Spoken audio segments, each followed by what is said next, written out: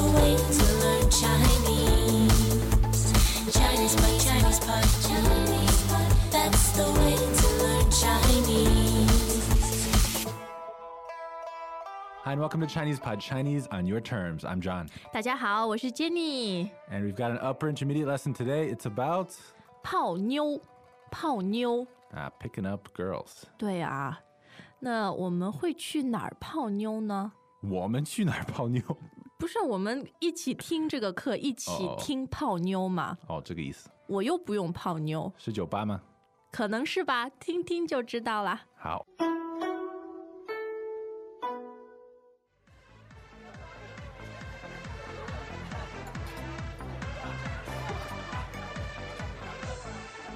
嘿，小姐，我们好像在哪儿见过。是吗？我觉得你很眼熟。我可不觉得。哎，让我好好想想。不对，我们肯定在哪儿见过，要不怎么会有似曾相识的感觉呢？拜托，都什么时代了，还用这么老套的台词，真俗。哟，嘴巴还挺厉害的嘛。小姐，你喜欢喝啤酒，其实你应该喝香槟。为什么？我觉得只有香槟才能配得上你的气质。无聊。哎，今天怎么这么不走运？小姐，我能坐在你旁边吗？随便。你知道吗？我本来不想来这个酒吧的，不过还好我来了。为什么？因为我遇见了你，这就是缘分，你说呢？你对每个女人都这么说吧？不，我只对你一个人这么说。我们，可以交个朋友吗？那要看你有没有诚意咯。诚意不是用嘴说的，只要你给我时间，你一定会感受到的。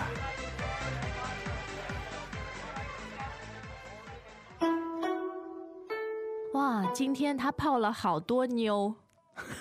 两个是吧？三个，三个。终于最后一个成功了啊！那他用的方法我觉得不是很好。一开始他就说：“小姐，我们好像在哪见过，在哪见过。”那这个哪就是哪里是吗？对，哪儿、哪里或者哪都可以啊。就 somewhere。对，那这样的人如果以前在哪见过，就是很眼熟、很眼熟的。眼熟 literally it's like familiar to my eyes。 对，也容易理解啊。好像有一个类似的词叫做脸熟，脸熟。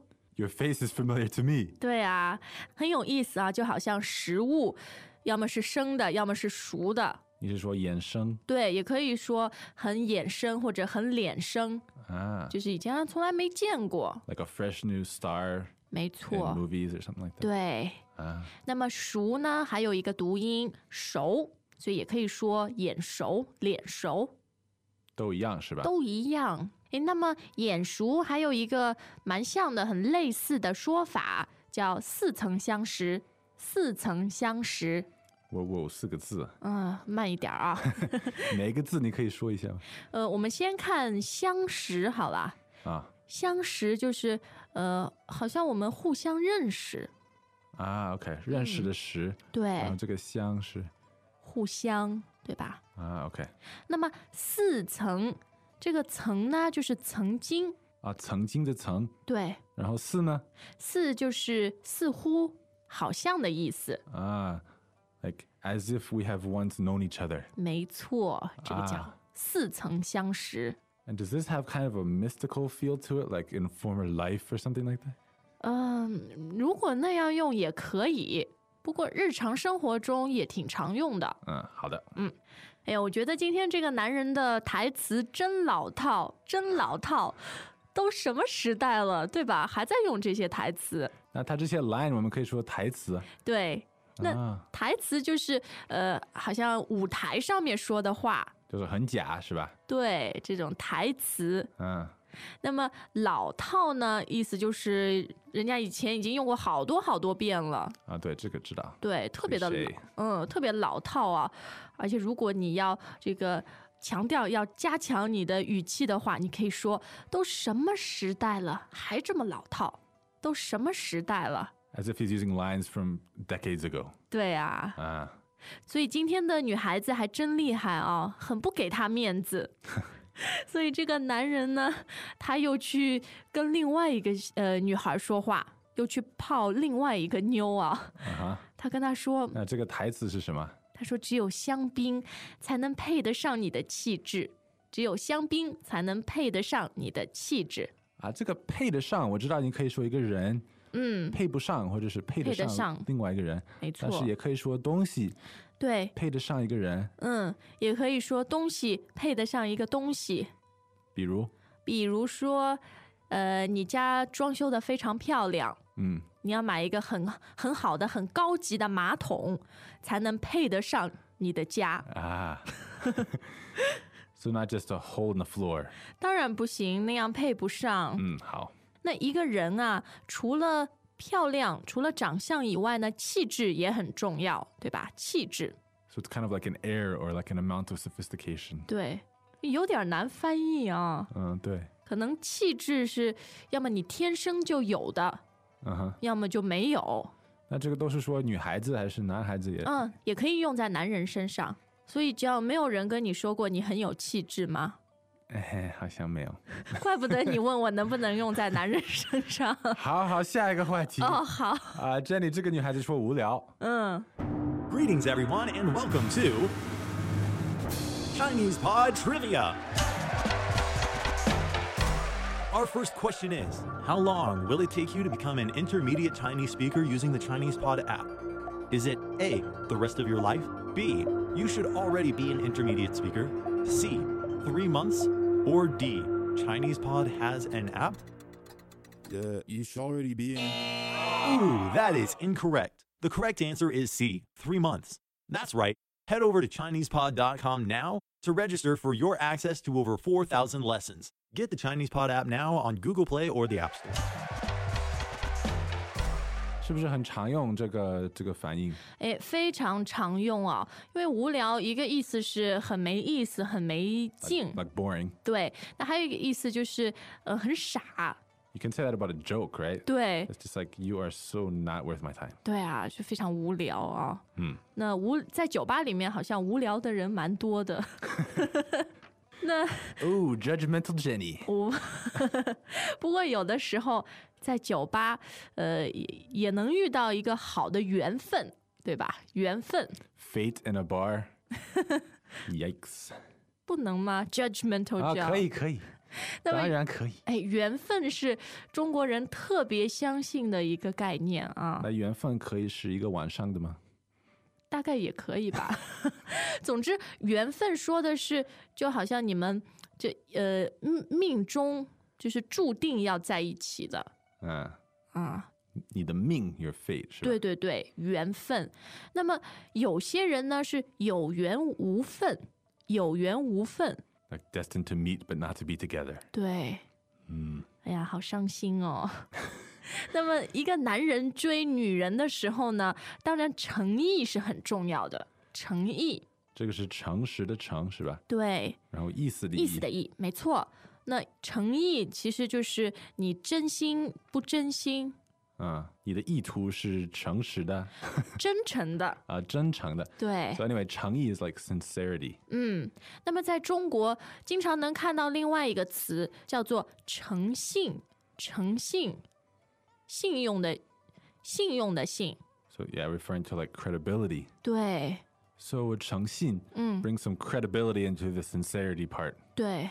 好，但是不是还有一个诚心吗？心就是心脏的心啊。对 like a heart filled with sincerity. 对，诚心。诚信第四声经常是用在一个公司啊，一个组织OK. 反正是比较公共的这些事情上面。那么诚心和诚意呢，都是用在个人身上比较多。OK. 那其实这些很相近的词啊，它们的不同是我觉得高中级的朋友非常有兴趣的。对。所以我们再来看一个啊，就是感受。因为最后这个男人和那个女孩子说，诚意是要你感受的，对吧？你以后会感受到我的诚意。对，我想问这个感受和感觉，有什么区别？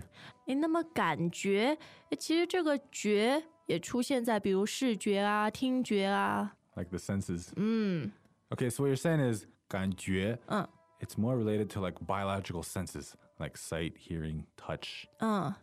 那么感受，这里受就是接受的意思。So it's more psychological. 对。Things that affect you psychologically, it's not through your fingers or your eyes. 而且呢，感受比感觉更进一步，程度更深。So entering your mind. 对。Rather than just some sensation on your body. 没错。而且感受呢，基本上是要通过一些真正的事情。别人为你做了一些事，你才能感受到他对我好。OK. 还是这个心理影响，对吧？对。那我们再到酒吧去看一下吧。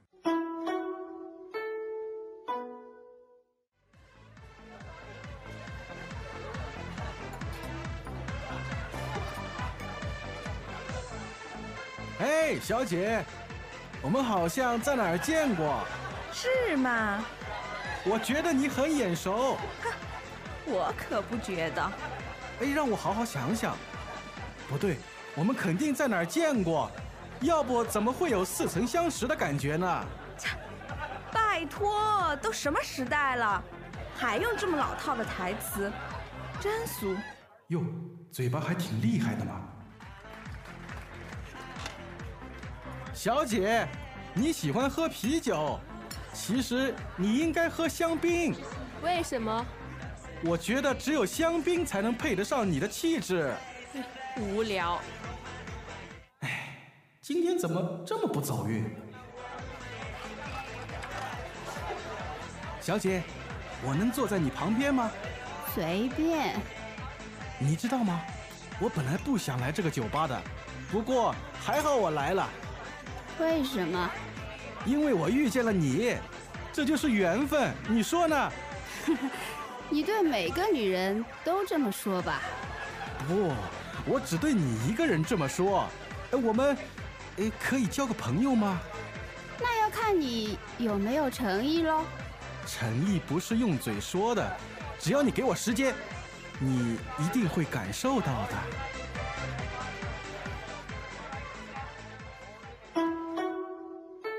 John，你知道这个男人的问题是什么吗？台词太老套，而且台词太多，话太多了。不过也可能他没有什么气质，如果不说话，更没戏了啊。也有可能很难看。对对对，总之没什么吸引力。不过最后还是成功了呀。对。那今天教大家的都是也是非常实用的语言啦。而且我想关于这个主题呢，一定大家有很多好玩的故事啊。Yeah, let me tell you a little secret here. I feel a little bit bad about disclosing this, but if a foreigner uses a really cheesy line, people often don't mind as much because it's somehow cuter when foreigners do it. 不公平。对啊，但是这是你们接受的。不过生活就是不公平的，对吧？好，但是学习语言是公平的，我觉得只要付出就会有收获。Right, and what we'd like to get back from our fuchuing is to see you guys on the website leaving comments on ChinesePod.com. 你说的真好，我们下次再见。再见。As usual, ChinesePod provides an extensive selection of learning materials for this lesson on its website, www.ChinesePod.com.